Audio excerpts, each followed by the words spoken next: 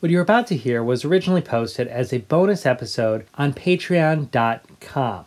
However, I've recently suspended the Chicago Corruption Walking Tours Patreon campaign because, to be frank, it seemed borderline evil asking people for money during COVID-19. I'm doing fine.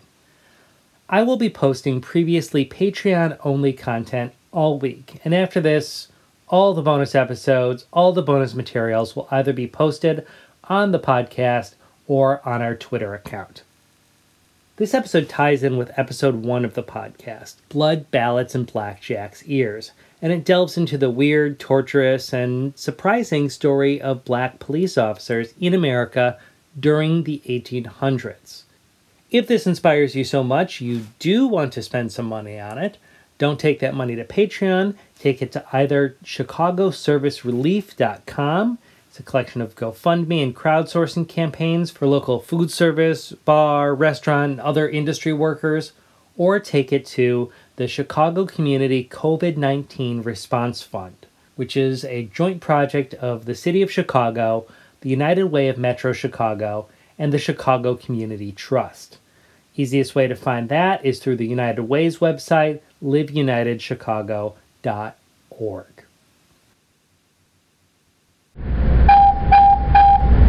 Your attention, please. Who watches The Watchmen? Or to be precise, who watched Watchmen, the HBO TV show with the superheroes? If you did, you saw a historical real hero you might not have known it. Samuel Battle, the police lieutenant who swore hooded justice into the NYPD and told him to beware the Cyclops, was real. The child of former slaves and, born at 16 pounds, the biggest baby then recorded in North Carolina's history, when Battle was a teenager, he was caught stealing from his boss, R.H. Smith. Smith didn't press charges because he was friends with Battle's father, a Methodist minister, but he angrily told the teenager that he'd wind up in prison within a year.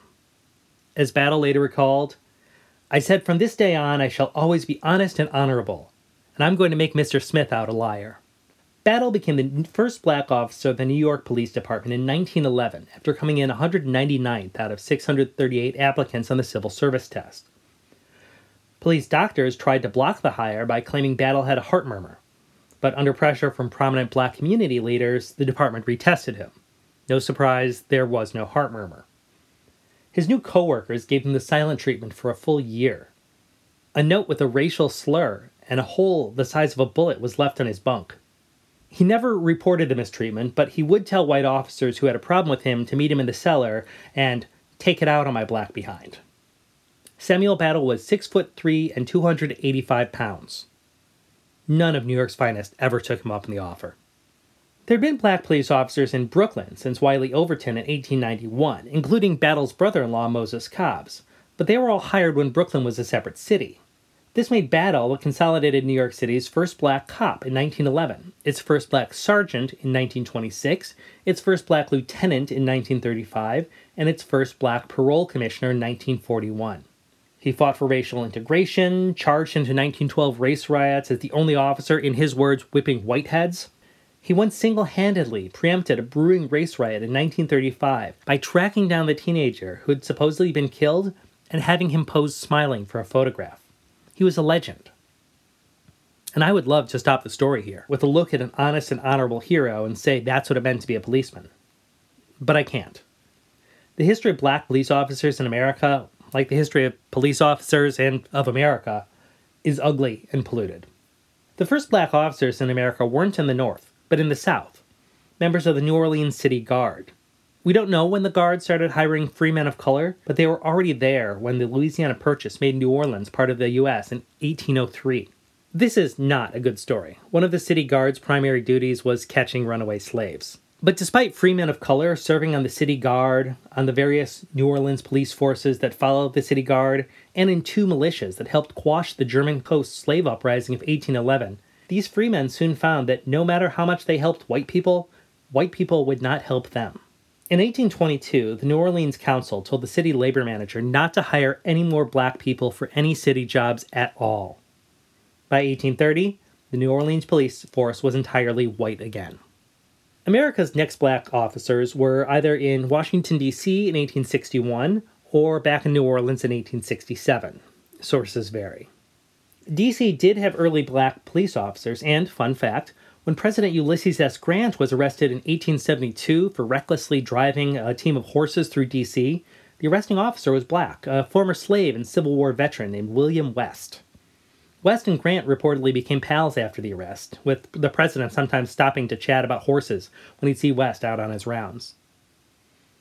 The story of black police in New Orleans is not as cute.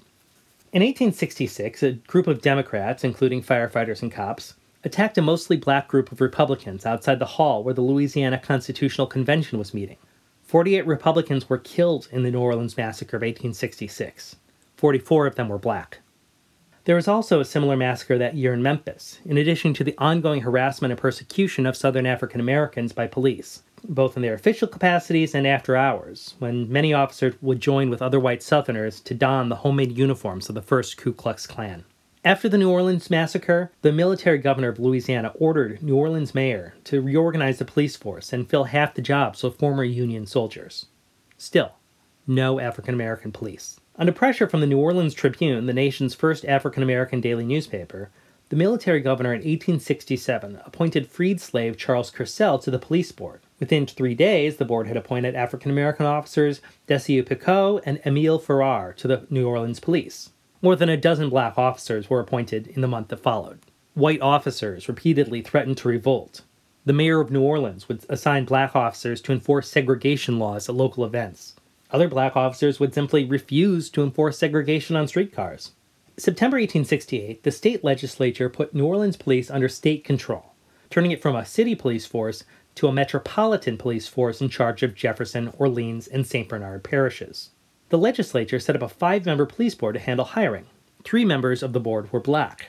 They started hiring black officers in droves, 170 of them. Soon the force was 65% black, triggering violent white riots across the new police force's territory. To stop the violence in November 1868, the superintendent fired every single black officer and called in the military. By the way, if anyone out there wants to start a New Orleans corruption walking tour, you'd have material for days. Just putting that out there. Once the army stopped the violence, the parishes were forced to accept the Metropolitan Police Force's authority.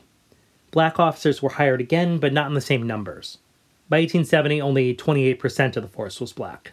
By the early 1870s, there were black police officers in Montgomery, Mobile, Selma, Vicksburg, Meridian, Clinton, Jackson, Jacksonville, Charleston, Chattanooga, Raleigh, Austin, Houston, Galveston, and an unknown number of small towns in between. Like in New Orleans, these hires were all top-down directives from Reconstruction forces. But then came politics, and the presidential election of 1876. It had been a nasty race, with both parties trying every dirty trick in the book. Northern elections tended towards bribery and repeat voting, and Southern ones leaned on violence and voter intimidation. Both sides juiced results. The Potter Commission that Democrats later convened to look into election fraud during the race backfired on them, finding that the losing Democrats had been as dirty as the victorious Republicans. But people knew something was up. South Carolina reported 101% voter turnout. In the race, Democrat Samuel Tilden won the popular vote and got 19 more electoral college votes than Republican Rutherford B. Hayes. But 4 states, Florida, Louisiana, South Carolina, and Oregon, were still contested. Combined, they had 20 electoral college votes, the exact number Hayes needed to win. Congress created a special election commission to look into the contested votes, one by one finding Hayes won all 4 states. Democrats called foul and threatened filibusters to drag out the affair. Someone shot at Rutherford Hayes' house while the family sat down for dinner. So as the inauguration drew near, the sides met at Wormley's Hotel in Washington, D.C. to see what it would take to get Southern Democrats to withdraw opposition and accept the Election Commission's results. We don't know what the parties talked about. No one else was in the room where it happened, for Hamilton fans out there. But when the Wormley Conference ended 2 days before Inauguration Day, Rutherford B. Hayes, a celebrated Civil War brevet major general and staunch abolitionist who had defended runaway slaves as a lawyer, would become the man who abandoned Reconstruction, pulling out Northern troops and leaving black Southerners at the mercy of the former Confederacy, Redeemer Democrats, and the Ku Klux Klan. History books called the Corrupt Bargain of 1877. To be fair to Hayes, he did support removing the military from the South even before the deal at Wormley's Hotel, if he could guarantee the South's black population and their voting rights would be protected. Instead, after whatever deal was struck in Wormley's hotel, Hayes just yanked the bulk of the army out, told those remaining not to interfere with Southern elections at all, even to protect black voting rights. Adding insult to injury, the D.C. hotel where the corrupt bargain was made was owned by James Wormley, a freeborn black man. A D.C. corruption walking tour wouldn't be a bad idea either. Reconstruction ended, and with local issues back under local control, the South started new and inspired forms of racial suppression. Hayes started spreading patronage jobs to Southern Democrats to buy support for civil rights reform, but it turns out the South was more racist than greedy. Poll taxes, too steep for black voters to pay, popped up across Southern states in 1877, some of which wouldn't be repealed until the 1960s. The year Alabama's poll tax started, Tchaikovsky's Swan Lake debuted at the Bolshoi. The year Alabama's poll tax ended, David Bowie released Do Anything You Say. Southern cities started purging their police forces of Reconstruction-era black officers. By the 1890s, most Southern police forces were again lily white, staying that way until the 1940s. So that's the South. What about the North? The North didn't see a black police officer until 1871, actually in Chicago. Like in the South, Northern black officers were appointed only to police black neighborhoods. Some cities built in rules that didn't allow their black officers to arrest white people. In Chicago, black police in the 1800s were always plainclothes officers, so as not to rouse white anger. But otherwise, it was a peaceful introduction, at least compared to a lot of northern cities. When the first 35 black police officers in Philadelphia hit the streets in 1884, whites physically attacked them. The Cleveland police force in 1889 refused to appoint 3 black applicants, despite the fact that they scored higher on the civil service exam than 40 of the 50 whites who were appointed. White cops threatened to strike when the first black officers were appointed in Detroit in 1886, St. Louis in 1901, and Brooklyn in 1891. Chicago's first black cop, and possibly the first African-American police officer in the North, was James L. Shelton in 1871, a political appointment under Republican Mayor Joseph Medill. Okay, technically, Medill wasn't a Republican, but he was elected as a member of the short-lived Fireproof Reform Party. He and a group of fellow dry Republicans, dry meaning they were against liquor, created the party after the Great Chicago Fire, winning on a platform of banning wooden construction. But Medill was totally a Republican, and the paper he ran before he went into politics, the Chicago Tribune, yes, the current one, was basically a mouthpiece for the Republicans and for Abe Lincoln. Renaming your party Fireproof is pretty electable after a fire. Also, the idea of a fireproof party crusading against wood isn't as adorable as it sounds. Poor immigrants lived in wooden houses, while the rich fireproofers lived in stone mansions.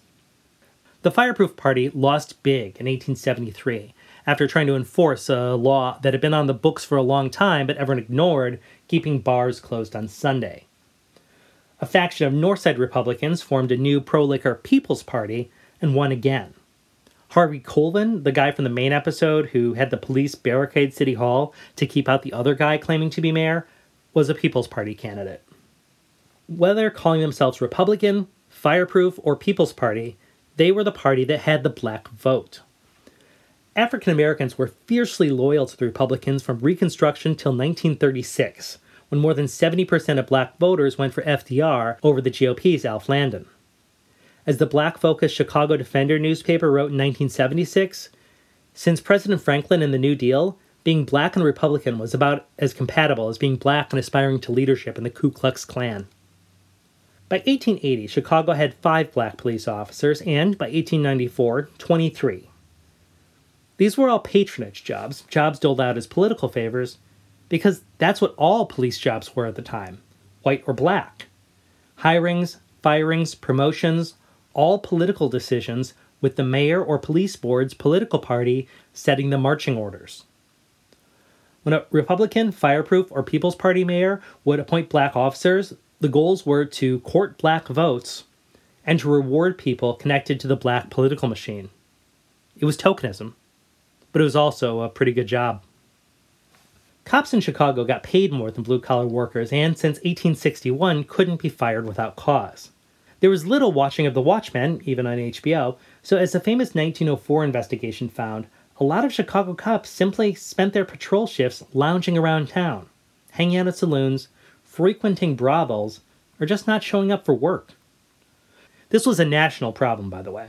Teddy Roosevelt made his name as New York City's police commissioner by walking the streets after midnight to personally accost drunken on-duty cops.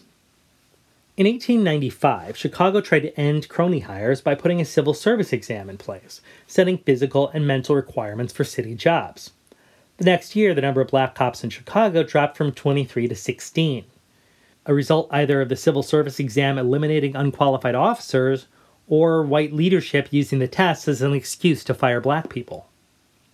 That's the hard part of judging history. Some of these early Chicago officers were of the Samuel Battle variety, feeling a true call to serve. Some were more like Ike Rivers or John Fletcher from this week's main episode, using their political clout to leap from patronage job to patronage job, always on the city payroll. And we'll never know who was which. Chicago political parties looking to fill patronage jobs soon found a way around civil service tests, however.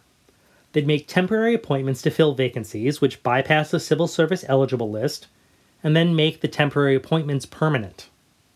Between 1872 and 1930, there were 260 black people appointed to the Chicago Police Department.